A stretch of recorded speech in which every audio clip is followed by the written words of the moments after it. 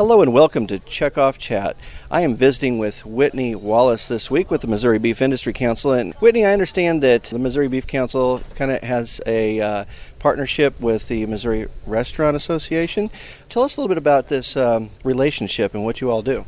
Well, MBIC is really happy to be partnered with the Missouri Restaurant Association through several different activities throughout the year, including role with the Missouri Restaurant Association Board and then also sponsoring different events where we are able to reach out to restaurant owners and operators and make sure they understand what the beef checkoff is and how we are a resource to those restaurants. Now, you are involved, I think, actively participating on the board then, right? Yes, so I'm kind of an allied board member, so I get to participate with their events, but it's given us an opportunity to help reach out to them with educational opportunities, including a farm tour that we're planning for April 30th with restaurateurs who can come out to see not only a beef farm, but a dairy farm.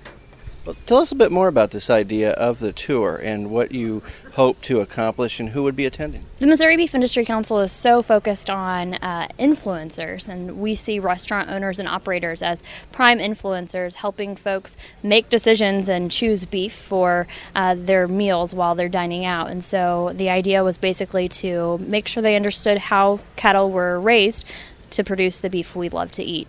These restaurant owners and operators are deciding whether or not beef is on the menu, and so we want to make sure that they are feeling comfortable with it to offer it to their own customers so that more folks are choosing beef and essentially moving the needle on more beef sales. Now, are they going to be coming from all parts of Missouri, or are you focusing just on one area, or how does that work? Well, we want to keep the tour group slightly small and intimate, so we're shooting for about 30 attendees. We're starting with the Missouri Restaurant Association Board.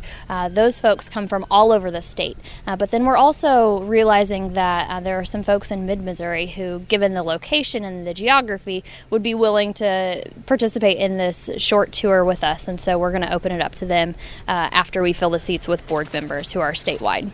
Now, on the tour, describe what they're going to see. I know we're talking about going onto an actual farm, but will there be folks there to answer questions beyond just how the cattle are raised and that kind of thing? So our intention is that the restaurant owners and operators will hear not only from Missouri farm families, but also from experts in agriculture talking about why we have production methods in place that we have to make sure that we're able to produce a great product. So if they go back to their restaurant and hopefully continue to, or maybe add beef to their menu, will sort of a side benefit of this be that if they have people that come to the restaurant that have questions, they're better able to answer them if there are some consumers that come up with some. Absolutely. So we want to equip them with the knowledge so that they're able to answer those questions as an educated influencer versus just answering questions based on what they're seeing in the media. So we want them to learn directly from the experts, the Missouri farmers and ranchers, along with the industry experts, to be able to make sure they're answering those questions correctly.